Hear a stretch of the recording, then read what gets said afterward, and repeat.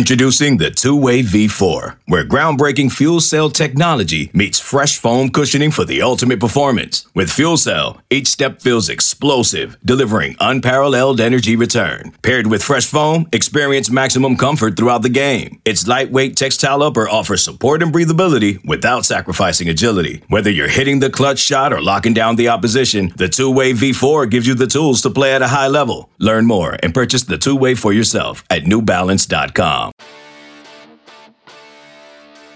Welcome to another podcast from InsideCarolina.com, the independent voice of UNC Sports. Brought to you by JohnnyT-shirt.com, the go-to provider for all your Tar Heel gear.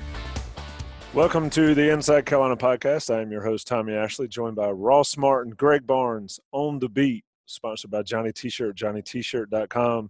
Before we get started, you got to rate us and review us. Subscribe on YouTube, whatever you need to do to get your Inside Carolina content. Drop us a rating, drop us a review. We read those things, I promise. We definitely do. And, of course, sponsored by Johnny T-shirt, so you need to spend your money on Carolina gear at Johnny T-shirt, JohnnyT-shirt.com.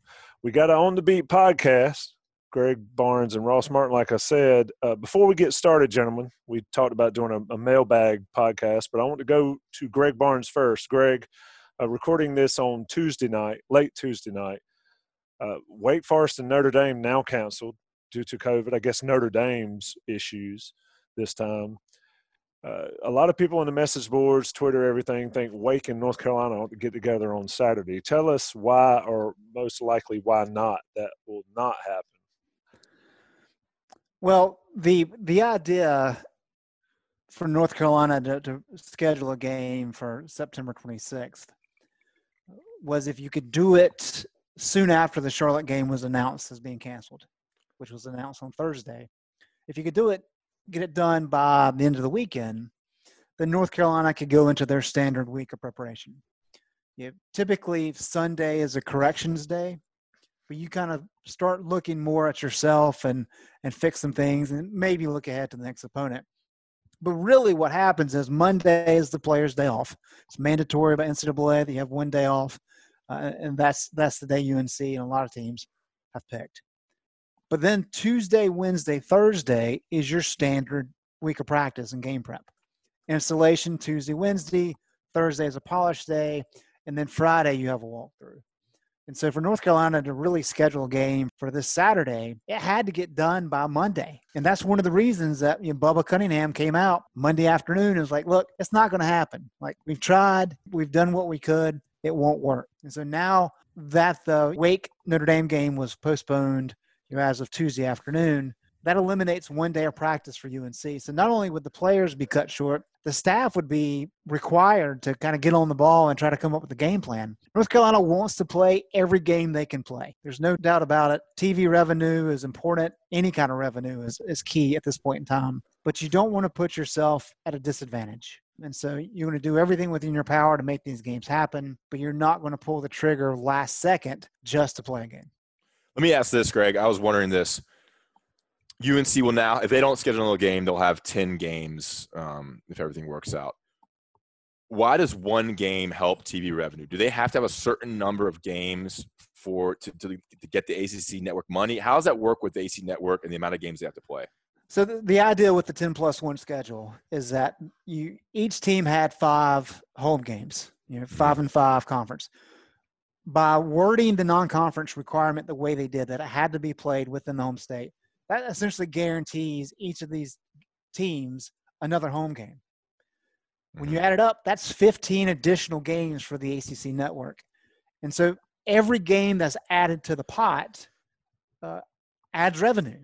Okay. And so at the end of the year, everybody that's contributed to that pot gets a cut of that money. And so that's really what's at play here, is that the more North Carolina plays, they'll get the highest percentage of their cut if they play all 11 games. And that's really what it comes down to. North Carolina is not having fans right now. They're not going to have full fans, I don't think, for the rest of the year. It's going to be a very small percentage. I think, initially it's going to be 7% now is the latest word from the governor's office. 3,500 roughly. Which, you're at that point, I would say North Carolina would lose money by having fans in attendance, just when you factor in game day staff. Probably just like parents and big alumni. Sure, right. And so you're not looking at ticket sales as a way to boost revenue. It's all going to come from media rights and the ACC, and that's the bottom line with it. So the ACC revenue money is not decided until after the season when they have all the games played. I for some reason I thought it was a flat fee, and you have to reach a certain number of games, and you have to get to that number to get the money. But they can get more money if more games are played, or less money if a bunch of games are canceled. And it's based also on viewership.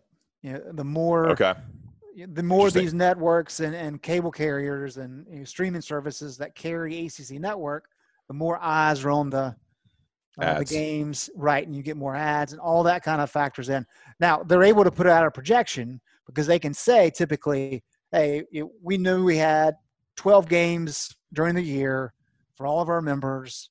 We've got this many basketball games. All these things add up, so they can make a projection, but you don't know until the end of the year exactly what that money payout is going to be. And that's why playing these early season games was so important before the SEC came on board, before the Pac-12 potentially does. I mean, that plays into it as well, right? Yep, absolutely. So Carolina, no game this weekend, which leads to Greg Barnes at the beach, Ross Martin going to the beach. I'm going to the beach. Yeah, I mean, 20 games, 20 days between the Syracuse game and the Boston College game. I mean, it's essentially like Max said, they're starting over. I mean, 20 days of just waiting, getting their tests back, trying to not get COVID between Syracuse and Boston College. Kind of crazy. So I'm gonna test your readership, guys. If you actually read my stuff or not. When's the last time UNC had at least 20 days between regular season games? I don't know. Was that your article today? Guys, killing me. I You're read not it. even reading my stuff. Was it 9/11? Surprisingly, no, it was not 9/11. 1952. Wow. They had a outbreak of polio on campus, and it forced the cancellation of games against Georgia and NC State. I think Buck was in school then, right? Actually, my freshman father year, was. maybe. Yeah, actually, my father was in school there. He didn't tell me about that. It's weird how 2020 and now 1952 are running together. 1918. Yeah. What a crazy time we're in. Look, so Carolina goes to BC. Greg, is a possibility, or Ross as well. Is it Everyone's drinking something different so far. I know. You need to be, if you're not watching on YouTube, this is the time to do it.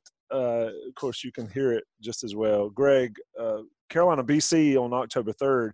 What is the likelihood that Carolina schedules, I believe, what is it, November 21st or December 12th? I mean, are they pretty solid possibilities that those days are going to happen now? Yeah, they are set on adding a game. They're going to do everything they can to add a game. Probably, I think Mac even mentioned the Friday or Saturday before that Notre Dame game. Notre Dame's on a Friday this year, so you've got a little bit of wiggle room, whether you want to do a week out from that game, which will give you a short week after, I guess, the Wake game, I believe, or you can do a short week leading into Notre Dame.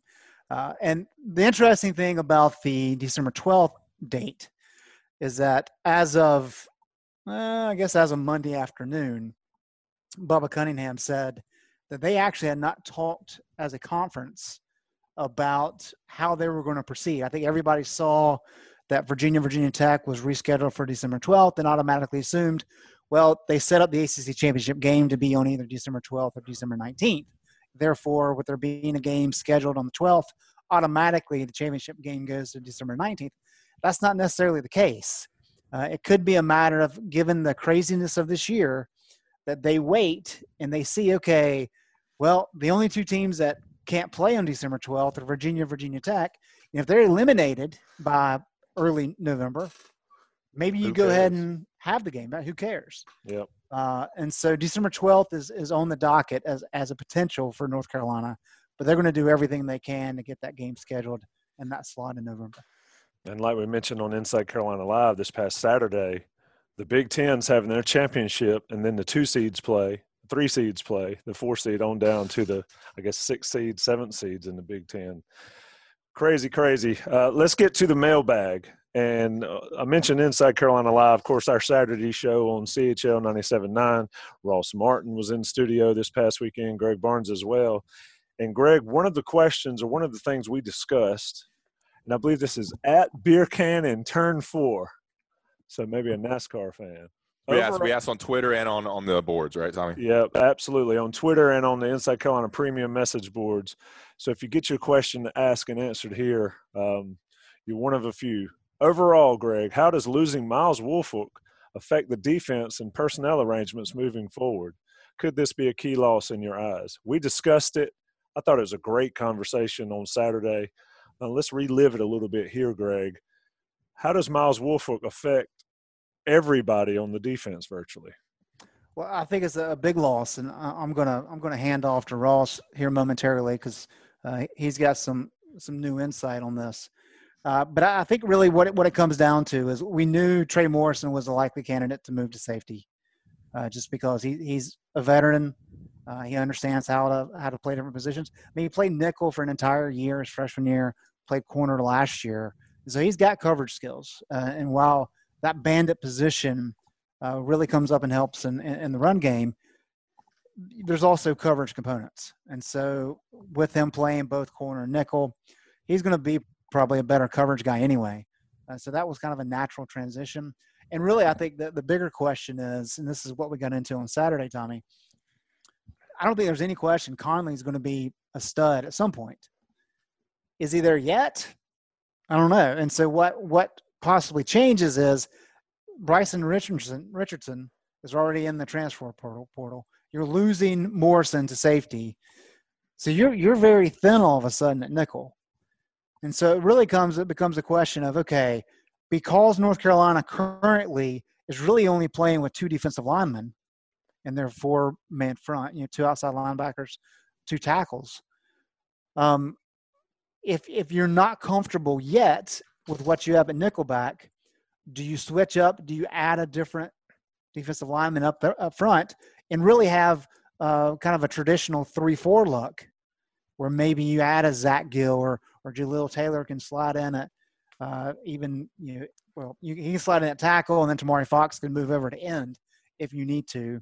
And that way you only have to have four defensive backs out there and don't necessarily need a nickel. I mean, Chaz Surratt can do pretty much anything like that. Dom Ross played nickel last year, for example. So Chaz can certainly do that in a pinch. So it really comes down to what's Bateman's comfort level. Is he more comfortable with having Conley out there right now as opposed to putting an extra defensive lineman in? Or does he say, you know what, we're just going to roll the dice with Conley and keep our front 6 or 7 kind of the way it's been? We can't answer that right now. What we can do is say these are the options, these are possibilities. Ross has some good information, though, on kind of how this is playing out currently. Yeah, so, I mean, we learned today that, like Greg said, Trey Morrison will move to the bandit safety spot, leaving that nickelback position open. And I spoke to and then Max said Jacorius Conley, true freshman, 6 foot, 220 pounds, moving to nickelback. And then I texted a source who would know intimately about what's going on the defense side of the ball. And he told me that, there's a little bit of drop off between Morrison and Woolfolk. And I think mainly, as I'm sure y'all talked about on Saturday, that what you lose to Woolfolk is a leadership component. I mean, super vocal, super outgoing, knows the defense like the back of his hand, can put everybody in position, is just a very infectious personality out there. So you're losing the leadership with Woolfolk. But from a talent and ability standpoint, there's not much drop off between Morrison and Woolfolk at safety. I mean, Morrison can cover better. He's physical. He's a little bit undersized. He's 5'9". He's a small guy, but he is a very talented defender and can pretty much do everything that Woolfolk could do. So you got him at bandit safety, and then Jacorius Conley. I mean, he was going to, according to the source, he was going to take over that nickelback spot at some point this year anyway. I mean, he had already progressed enough where they were already eyeing him to get more reps. They're going to have 8 or 9 weeks of practice by the time they play Boston College.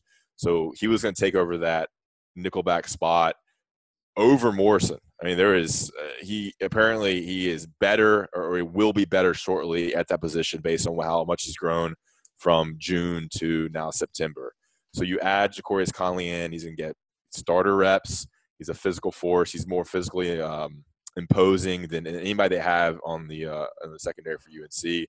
So it changes what everything looks like. You're going to have maybe more of a run-stopping type nickelback, a bigger guy, and it's interesting to see him develop. So the guy I talked to doesn't seem like there's going to be much talent and ability difference, knowing that Conley has already progressed enough to be a capable nickelback. Who knows? I think there'll definitely be some misassignments, some issues early with Conley because he's a true freshman. But, he's going to be a stud, and he's a freak show, the source told me. Interesting news there. We'd heard that he was going to play and play a lot. Sounds like he might be a starter in the near future. Greg, just to stay on Conley for 1 second, who does he compare to in past Carolina teams? I mean, is a Charlie Brown or maybe a Denoris Cersei type comparison fair to a guy like Conley? We haven't seen him enough. We haven't seen him enough, right? Well, yeah. I mean, that's fair, but I mean, is that a fair I think not comparison, but projection? I think Cersei is probably the closest I can think of, at least recent times. I think he's a little bit bigger than Denoris was, but I mean, Denoris could lay a hit, and he was kind of a bigger guy. And I think that's really what Conley is. Conley could probably play linebacker if they needed him to. And I think a lot of people are kind of asking, well, Conley's got the size. Why don't you just put him at safety? That's a good question. But the reason why is that they brought him in at the beginning of training camp and said, we need you at nickel. We want you to learn behind Morrison at nickelback. And that's all he's played. Morrison's easy to move because, as I said, started a whole year at nickel, started most of the entire year last year at corner. And as Bateman talked about in training camp, his goal was to get Morrison in one series to play nickel, corner, and safety, just to be able to do it. That's how versatile he is. Conley will learn different positions as he gets older, but because he's such a young guy, they just wanted him to learn that one position. And that's why he's not quite a viable option at safety yet. And Conley will be a safety during his UNC career. That's his position. That's the NFL position. I think he'll play that next year. And then maybe Morrison will move back to nickel. I think nickel is the position for Morrison, given his size and ability. But Conley could not play safety based on he hasn't been at safety this whole season so far. You mentioned Morrison's 5'9". That's a little small for a safety. So whatever works to get them through and get Conley some experience. You mentioned Bryson Richardson. Ross, I'll go to you, and I don't want to butcher the name from the message board. I'll let you try it, Ross. Any chance Bryson Richardson jumps out of the transfer portal? No, that never happens. I don't have much intel there. I don't know if Greg does, but once you're in, you're kind of in. It sounds like with him, he got kind of down the depth chart, maybe third or fourth, and wants a new opportunity. I mean, he's got a couple years eligibility left, so I don't see it happening. Greg, you got any thoughts on that? Yeah, I think once you enter the transfer portal, it becomes a matter if you want to come back. You've got to make a very appealing case to the coaching staff. And I say that because there was one time late in Fedora's tenure where somebody had decided to transfer, and they ultimately were able to come back. And the only reason they were able to come back is because North Carolina was in desperate need at that position. And so they were willing to offer that person. It's like, look, you know what? Bygones be bygones. We need you back on the team as much as you want to come back. So it'd have to be that situation, unless there was something unique in his decision to transfer. But like Ross said, to my knowledge, it was really just a playing time thing. And so I have not heard anything to suggest that he's trying to back out and rejoin the team. All right, Greg, since you called me out on not reading your stuff yet, what's the most high-profile guy for North Carolina in the past 20 years that said he was going to transfer, all but did transfer, came back and was a successful starter for North Carolina? Oh, gosh. He was going to transfer maybe to South Carolina. Come on, we got to move this along. You don't know. I don't know. Darian Durant. Don't you remember that? Darian Durant was packed and loaded, was he not? Yeah. You cover those? You didn't cover those teams. I covered those teams. I did. I was thinking somebody more recent who. That's why I said last 20 years. Yeah, Durant. So let's talk injury news. Why? I mean, C.J. Stevens, right, was the guy that was going to. Yeah, we've talked about him. That's right. Rest in peace, J.B. Sissel. We have got some hilarious pictures of J.B. and I with C.J. Stevens. That guy was the next coming at Carolina. 99 Heels ask, anything new on KBJ, Greg Barnes? Not that I know of. I mean, we kind of heard back in the summer it was going to be October before he get back. Ross, have you heard anything different there? No, and like it's different with Zoom now. Like that'd be something you could just kind of ask Mac if we were in a scrum. There's like 6 of us there. With a Zoom call with 30 people, like I'm not going to ask that question because it's kind of a waste of a question. But we haven't got no update on that. And Jeremy, the SID at UNC, is pretty good with trying us updates. And yeah, he tore it. It wasn't Achilles. See, right. And that's a big time injury. Our intel was that it was an Achilles, and then one of his teammates actually confirmed it on social media. So that's what the injury was. The other thing to think about is freshmen. We love freshmen, right? Because they're the new greatest thing. This is a kid who's not practiced. He has not practiced at the college level. So for people to think that he's going to step into practice, what is today? That September 22nd, for example, and all of a sudden be ready to go in like 3 weeks. It's not going to happen. Like if he gets snaps this year, that would be a heck of a story. But to think that he's a guy that's going to contribute to this team, I don't see any way of that happening. Yeah, Achilles it's debilitating. I mean, I had a friend who tore his Achilles March. I mean, he's just now getting back into walking and everything. So, I mean, it completely messes up your lower body. Yeah, I've seen dudes that tear theirs look like they got shot. And but we're all old guys trying to play basketball. Speaking of injuries and freshmen, status of Des Evans, and then not a freshman, but Joshua Zudu, Ross. Did Max say both were good to go by Boston College? Yep. Yeah. I mean, this having 20 days until that game really helps. I don't think either were super serious injuries and just gives them more time to recover. I mean, it sounds like Zudu has been probably practicing soon, if not in the next couple of days. So it's good for UNC, and they'll get, it's kind of a catch-22. Like, is it good to have this time off? Probably not, but it does give you time to really figure some things out and really work some things out rather than having to do it in the line of fire. Though Charlotte probably would have been better for building depth, but I think both should be ready for Boston College, Des Evans and Joshua Azudu. Before we go to break, last question, not on the board, and that Azudu and Des Evans question from NC1518. Shout out for the question. Greg and Ross both. Start with Greg. Is playing a team like Charlotte or somebody like Middle Tennessee State or somebody terrible, relatively speaking, what's the benefit for North Carolina versus getting more practice time after a game? I mean, a lot of people have fretted, pulled their hair out, talked about not having games is a detriment going into Boston College. Is it? I think so. I think it's a matter of you want live scrimmage opportunities. Mm-hmm. You can scrimmage yourself all you want. You need to do it against somebody on the field. And that's one thing Mac has talked about and Bubba's talked about. You need those live reps. And I thought Mac was very PC about it when he talked about it on Tuesday, which is what Mac does very well. But said, one of the reasons we scheduled Charlotte is we thought it would give us a little bit of a challenge, but we also thought that we could get a lot of guys reps. And so to get them out there in a game situation, you can't simulate that in practice as hard as you try. You have to get out there and play somebody else who you don't know what they're going to do. When you scrimmage your own team, Phil Longo knows exactly what Jay Bateman's doing and vice versa. And the players do as well. But when you're playing against somebody you haven't practiced against, you have to think on the fly. You have to adapt. And that's worth going through the hassle of getting these teams scheduled. And that's very important. And one advantage for UNC, though, is they do get another shot to look at Boston College on tape. The Eagles play the Texas State Bobcats on Saturday at 6 p.m., so they'll have a whole another game of tape to look at. I doubt the Eagles will show much against Texas State, but, UNC has one game on tape. Boston College will have 2 games on tape if everything goes as planned this weekend. I thought Boston College looked pretty good, but it was Duke, and who knows what Duke does. That quarterback's good, Phil Jerkovic. Yeah. 300 yards, 2 touchdowns, 1 interception. We'll get to the fun portion of the show after the break. Let me talk about Johnny T-Shirt, JohnnyT-shirt.com. You need to shop them. They're having sales, jerseys, everything you need. Basketball season's right around the corner, November 25th.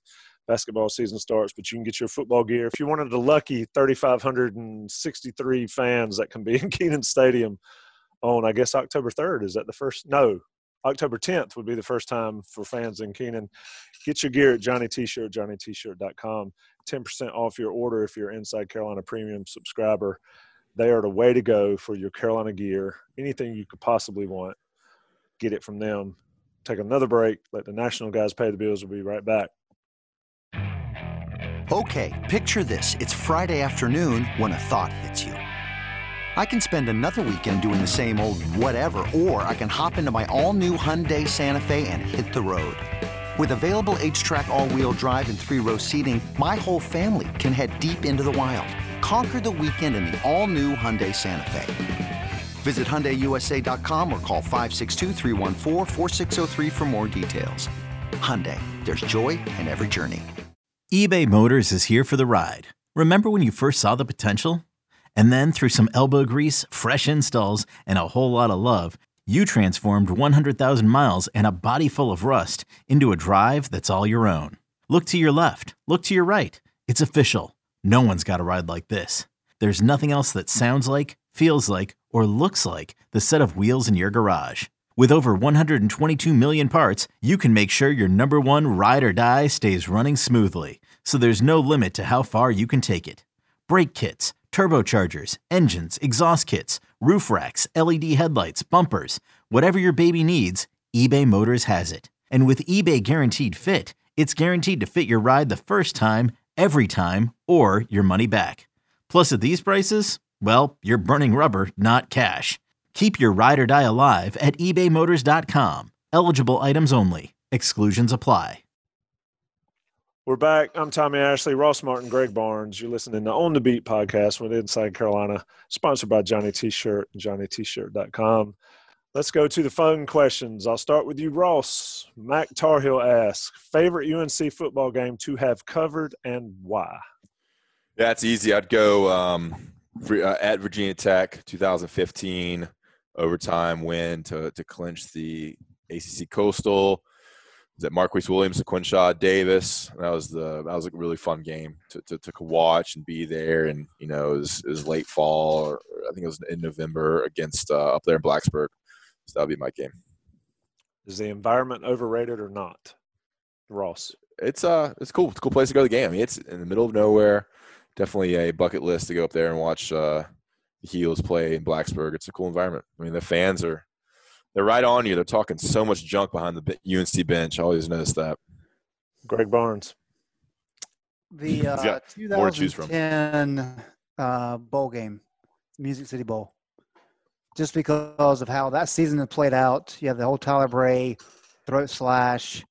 Buck and I were on the field at the end of that game, and there were liquor bottles, pints being thrown on the field. They were like landing around us, and we were like, we are going to die. And that's also the game, I believe it was Dante Page Moss, picked up one of the beer cans or beer bottles and like saluted the crowd on the sideline. And it was chaotic, and it was wild. That was one that sticks out to me. I think Ingersoll talks about the story of the spitter. Somebody threw like a spitter at one of them, I forget, and it was like the top wasn't all the way on it, and it came flying off. Did you save any of the liquor bottles? Were they full or were they empty? No, they were all empty by the end of the game. Yeah, those Tennessee folks aren't throwing wasted liquor. That's right. Let's go on to Wide Awake Heel 23 says, we're having a tailgate, and each of you are invited. What essential item are each of you bringing? Ross, I have to start with you. Tailgate, each of you invited, essential item. A bunch of water. No. I mean, go food. I mean, I think classic is a bucket of fried chicken. Easy. There's something about eating that fried chicken. I mean, if you're not going to cook, and then if you're going to go alcohol, I think the best thing is just a drinkable handle of bourbon. Greg Barnes. Get things going. Yeah, I think people make too big of a deal about the food component. Like it's, I mean, filler. It's filler. Exactly. But you got to have. That's the sponge. You got to have, good beverages, and bourbon certainly is good. Good quality beer. Drink way too much Natural Light in college. Don't do that. Don't do that to yourself. Be better than that. Once you And get I older, think you that's have the to key. go. Once you get older, you have to go the liquor way. It's quality, not trips quantity. less trips to the bathroom. Right. I'm from Johnston County. Anybody that's ever tailgated with me knows what we bring. I can't really say it on this podcast or on this YouTube. I think Ross knows what we bring now. No, you were in Bowls a lot last year, Ross. So Yeah, I've had my fair share of what you're talking about. yeah, so very good stuff to bring. If you want to partake, come to the tailgate whenever we can have it. Let's go, Andrew Nepper. I don't want to butcher people's names. I apologize. What did you do? Knifer, right? On Twitter. Knifer? On Twitter, yes. What did you do before working for Inside Carolina? Where'd you go to college and where'd you work before? A little bit TMI, but Greg Barnes, what'd you do before you did this stuff? Probably what you did earlier today, right? Right. I was a golf pro, head golf pro for 7 years when I got out of college. That's awesome. Jim Hawkins gives me grief for this, but I actually went to NC State for college for chemie and pulp and paper. And then I transferred to North Carolina for journalism and spent my last 2 years in college at Carolina and have my degree from UNC. But I do have some NC State classes on my transcript. I am sorry. Ross, what did you do before you came to Inside Carolina? Yeah, I went to UNC. Actually did not take a single journalism class as a history major. I wish I had done more journalism. Would have gotten into this career a little earlier. Journalism, and then I've done a lot of jobs since college. Whitewater rafting guide in the mountains, North Carolina. That is awesome. I was a camp counselor in Colorado, summer camp counselor. I lived in Raleigh and worked at another kind of year-round track out camp. Played a lot of dodgeball. Worked at a summer camp in New Hampshire. That was the best summers. Summers in New Hampshire. I was a student teacher, a swim coach, then a full-time teacher outside Nashville. And then I was a intern with 24/7 Sports, and then got on with the kind of UNC site there, Carolina Blue, and kind of parlayed that, built that site up, and moved to Chapel Hill. And then eventually, when things all merged together with CBS and 24/7 and Scout and Inside Carolina, I moved to Inside Carolina. So that was my path. What'd you teach in school? What kind of teacher were you? I taught 8th grade U.S. history. Wow. It was awful. And I coached basketball. I actually the basketball was awesome, but man, teaching sucked. Yeah. It's a thankless job. I mean, you could have 100 good students and 2 bad students, and then your day is ruined. Those teachers need to be paid a lot more than what they are. Yeah. I think that's something we all can agree on. What's crazy is my day now is, you kind of make your own schedule. You can get up early and crush work and kind of have the afternoon. And then you kind of make your own schedule outside of games and practices and press conferences. When you're a teacher, we have tons of freedom as a journalist and what we do with kind of making our own schedule and figuring out times to get our stuff done. When you're a teacher, every minute of your day is scheduled. I mean, you have to be outside, ready to go to lunch at 11:23. And if you're not, you're getting yelled at. I could picturing you as that was hilarious. Yeah, but wasn't the best fit. I don't envy school teachers at all, especially these days. I went to Carolina, graduated in '93, national championship senior year. Here's how I got working with Inside Carolina. I've never told this story on the podcast. I used to get Inside Carolina magazine or the newspaper. You remember those back in the day? That wasn't even a thing, Ross, when you came on. But we got this big newspaper. I got one laying around, and I didn't get it one day, and I was not happy because I paid for my subscription, and I wanted my paper. So I call the customer service number. This man calls me back. He says, "You sound pretty passionate about North Carolina sports." I said, "I just want my magazine. I paid my $14.99 for my year subscription." And he says, "Why don't you come work for me?" And that was former owner David Eckhoff. And then David sold it to Buck Sanders and Ben and all that. And the rest is history. Been doing it. It wasn't online at all back then, obviously. It was still the magazine, newspaper, paper. I think there was – 94 when it started, I believe, right? Yeah. There was a website aspect, but nothing like it is now. And of course, yeah.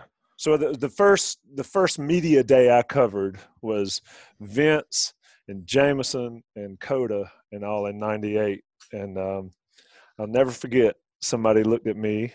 I'm not going to say who it is, and said, "You're from outside Carolina, right?" And so that's how it all began. How far has it come that you guys get the respect you get covering Carolina sports now?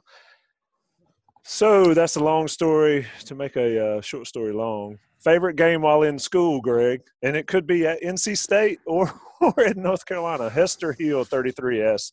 Favorite game while in school. He's got a bunch of questions. We'll go through them. Cool. I guess it depends on kind of how you look at it. Like I had a lot of buddies in school at Carolina, so I was able to go to a couple Carolina games when I was at State, which was the last 2 years of Mac's tenure. So some great games there. Was not able to go to Judgment Day, unfortunately, against FSU. And then, of course, you had some bad games. I mean, I was at the Furman game where they lost. Covered that one. And that's certainly not a happy memory. But probably the best one is one that wasn't on campus. It was the Carolina game in Charlotte. There's actually both of those games that were in Charlotte. One was the highlight scoring affair when Torrey Holt was so good. Carolina won that one, I believe, in overtime, if I remember correctly.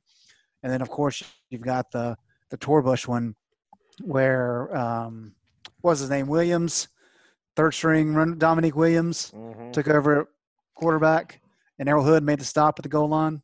David Beaumont, Earl Hood, right at the goal line. Right, that's right. So those were probably the ones that stand out the most. Ross. Yeah, I mean, when I was in school, 2004, 2008, it was Bunting for 3 years and then Butch Davis for 1 year. And I was actually in school my freshman year in the Miami game when kicked the field goal to beat Miami around Halloween weekend. But I was actually not there. I was in the hospital with like this weird issue we won't get into. But I was in a hospital in Greensboro, like on my deathbed. So I missed that game. So I have to go basketball. I mean, I was in great basketball era. So, I mean, I went to Hansborough when he scored 40 points against Georgia Tech. I mean, no games really stick out, but watching Hansborough beat Duke as a freshman, obviously the 2009 championship team. I mean, 2005, I was a freshman, all that whole run for the 2005 team. I was not at the Duke game when Marvin Williams hit his shot, but I mean, that was being in school for the 2005 championship and then all of Hansborough's first 3 years, then 2 of like Ty Lawson, Wayne Ellington. Those were some great basketball games, but no football games stand out. I was looking at the stats right now. Bunning went 6-6 in 04, 5-6 in 05, and 3-9 in 06.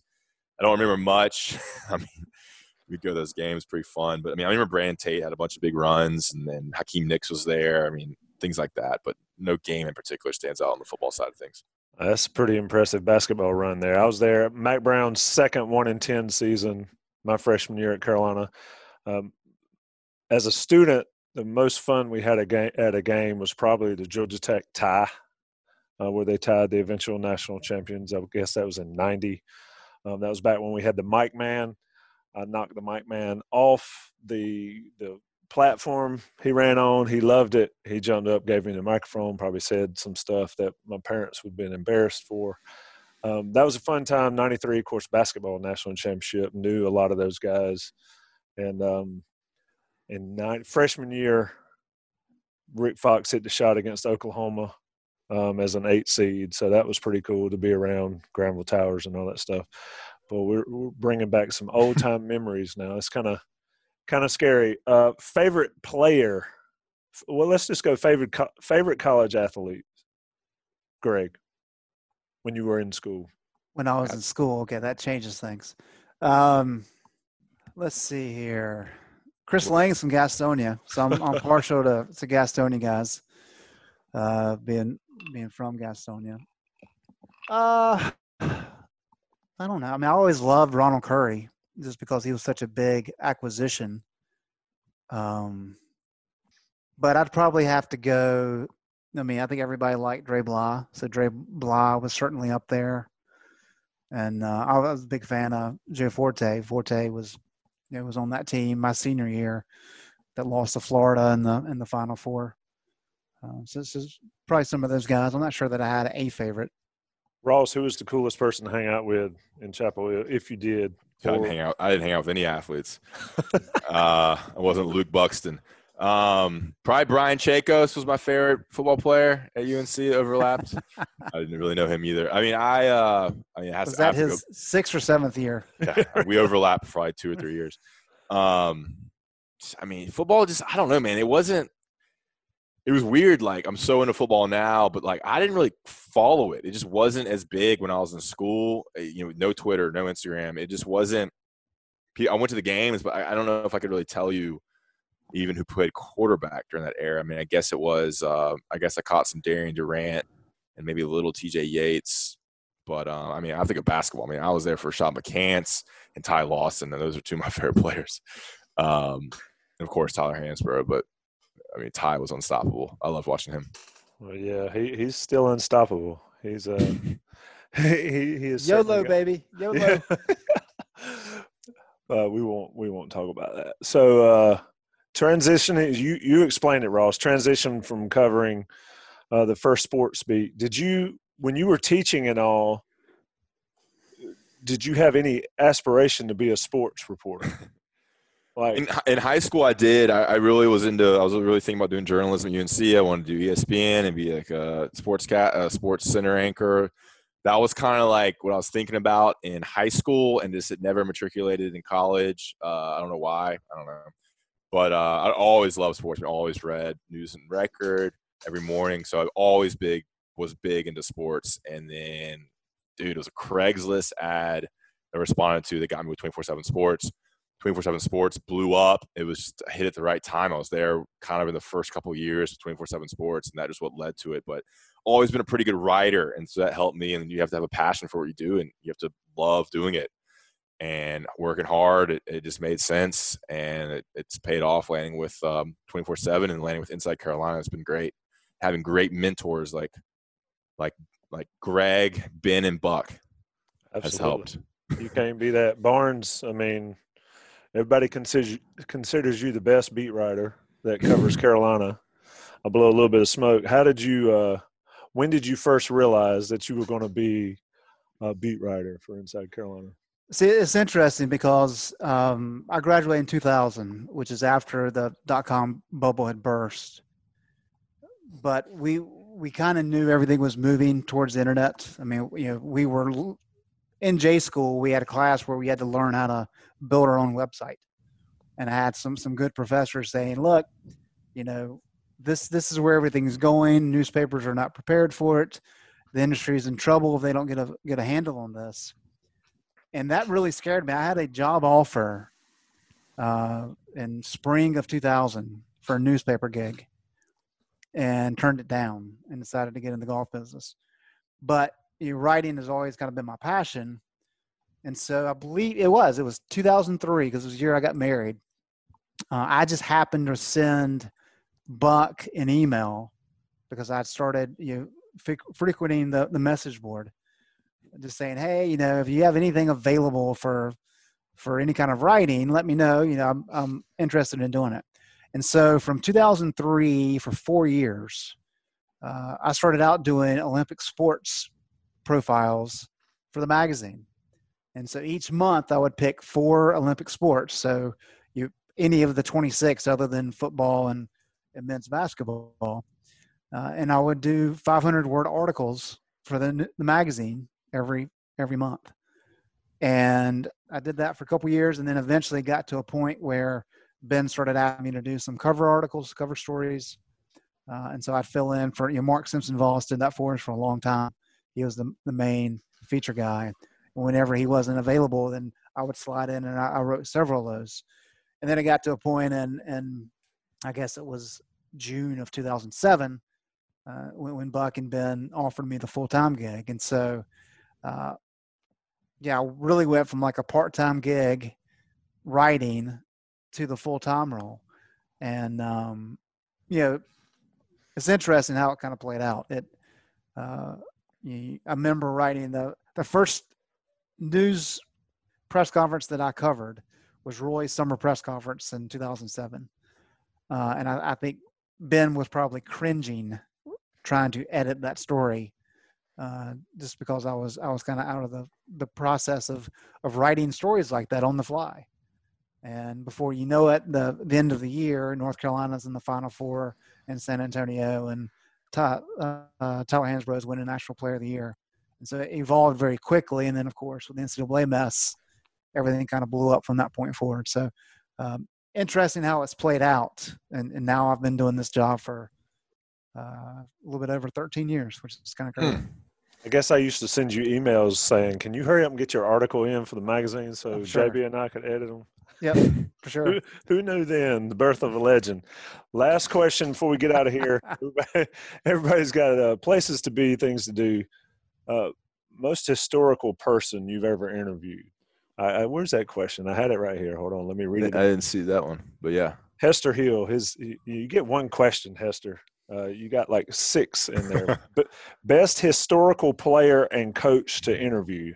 So I guess let's say your favorite player and coach to interview, Ross. Historical. So I was going to say, like, I've interviewed Antoine Jameson, but I guess you mean someone who I covered. Doesn't matter. Yeah. We'll say best person you ever interviewed. I mean, dang, Roy Williams is pretty good to cover. Roy Williams and Mac. I mean, those are 2 Hall of Fame coaches. We're kind of blessed to be able to cover those 2, and so you got to go with them. I mean, especially the way they handle media. I mean, Roy will answer anything. I think Mac will too, especially when it comes to just regular injury stuff, day-to-day stuff. They're both pretty good, and of course they got stories. And I mean, it's kind of cool. That's the only coach I've covered is Roy Williams for basketball, and I think that's one of the best to do it. So I'd get Roy. Not a bad way to do it. Greg, same question for you, and you can't say Roy Williams or Matt Brown. Okay, well, but I think to Ross's point, as sports writers, we're incredibly fortunate to be covering the level of program that we are, and to interview anybody from whether it was Dean or Guthridge to even Matt Doherty. I mean, there's a lot of guys there that you're just kind of blessed to be able to talk to these people, which is very neat. But again, I go back to my Gastonia ties, and I'll tell you this story real quick. So when I played junior high basketball with Greer Junior High in Gastonia, not a lot of money, so you had to recycle your basketball uniforms. And so my year, I'm not sure if it was 8th grade or 9th grade, my year, the recycled uniforms that we used was what James Worthy used when he played for Greer. And this story is, around Gastonia, James walked everywhere with his basketball. He dribbled it everywhere he went. And so whatever year that was, we actually got to wear. Now his uniform, of course, had been retired and was hanging up in the lobby of the school. But we got to use his team's uniforms. And the funny thing is, I mean, they're 2-inch inseam, right? I mean, it's like basically a woman's bathing suit is what it looked like. Nothing fit. It's 20 years old. But that's what we wore, and we were proud because it was James Worthy. And so, fast forward to Washington, D.C., however many years ago, and James was there for one of the ACC events. So I interviewed him, and after it, I'm like, James, I just got to let you know, from Gastonia, when I was in junior high, we actually wore the uniforms that your team wore. It was always a big deal. And I'll never forget, he's kind of looking at me like, all right, no, thanks for sharing that. Like, completely, he was like, dude, you're a freak. Like, why are you even bringing this up? But I didn't, that was off the record conversation. That wasn't part of the interview, but I had to get that in the last minute just to see what he was saying. Needless to say, he was not impressed with that line of conversation. There's a book coming, folks. One day down the road, there's a Greg Barnes book about all these stories. Boys, I think we've covered everything. On the Beat podcast, Johnny T-Shirt's the sponsor. Ross Martin, Greg Barnes, live from the beach, straight from the golf course. I guess next week we'll have a chance to talk about a game coming up. We'll see the way this season's going. Who knows? But I do appreciate you guys joining me tonight. Thanks, Tommy. Yep. Thank you, Tommy. Yeah. Rate us, review us, subscribe. do all of that. Johnny T-shirt, visit them, get 10% off your order. Appreciate it. Thanks for listening to another podcast from InsideCarolina.com. Brought to you by JohnnyT-shirt.com. Where to go for your next Tar Heel gear purchase. Exclusively on Paramount Plus. Yo, what's up, Lollapalooza? It was meant to be a farewell concert, but it changed the music industry forever. We gotta do it again. And launched the careers of countless artists. We had all been underground bands, but that was changing. All while giving the mainstream the middle finger. That's entertainment. Don't miss this 3-part docuseries that was 30 years in the making. Lala, the story of Lollapalooza. New docuseries now streaming, exclusively on Paramount Plus. Go to ParamountPlus.com to try it free. Terms apply.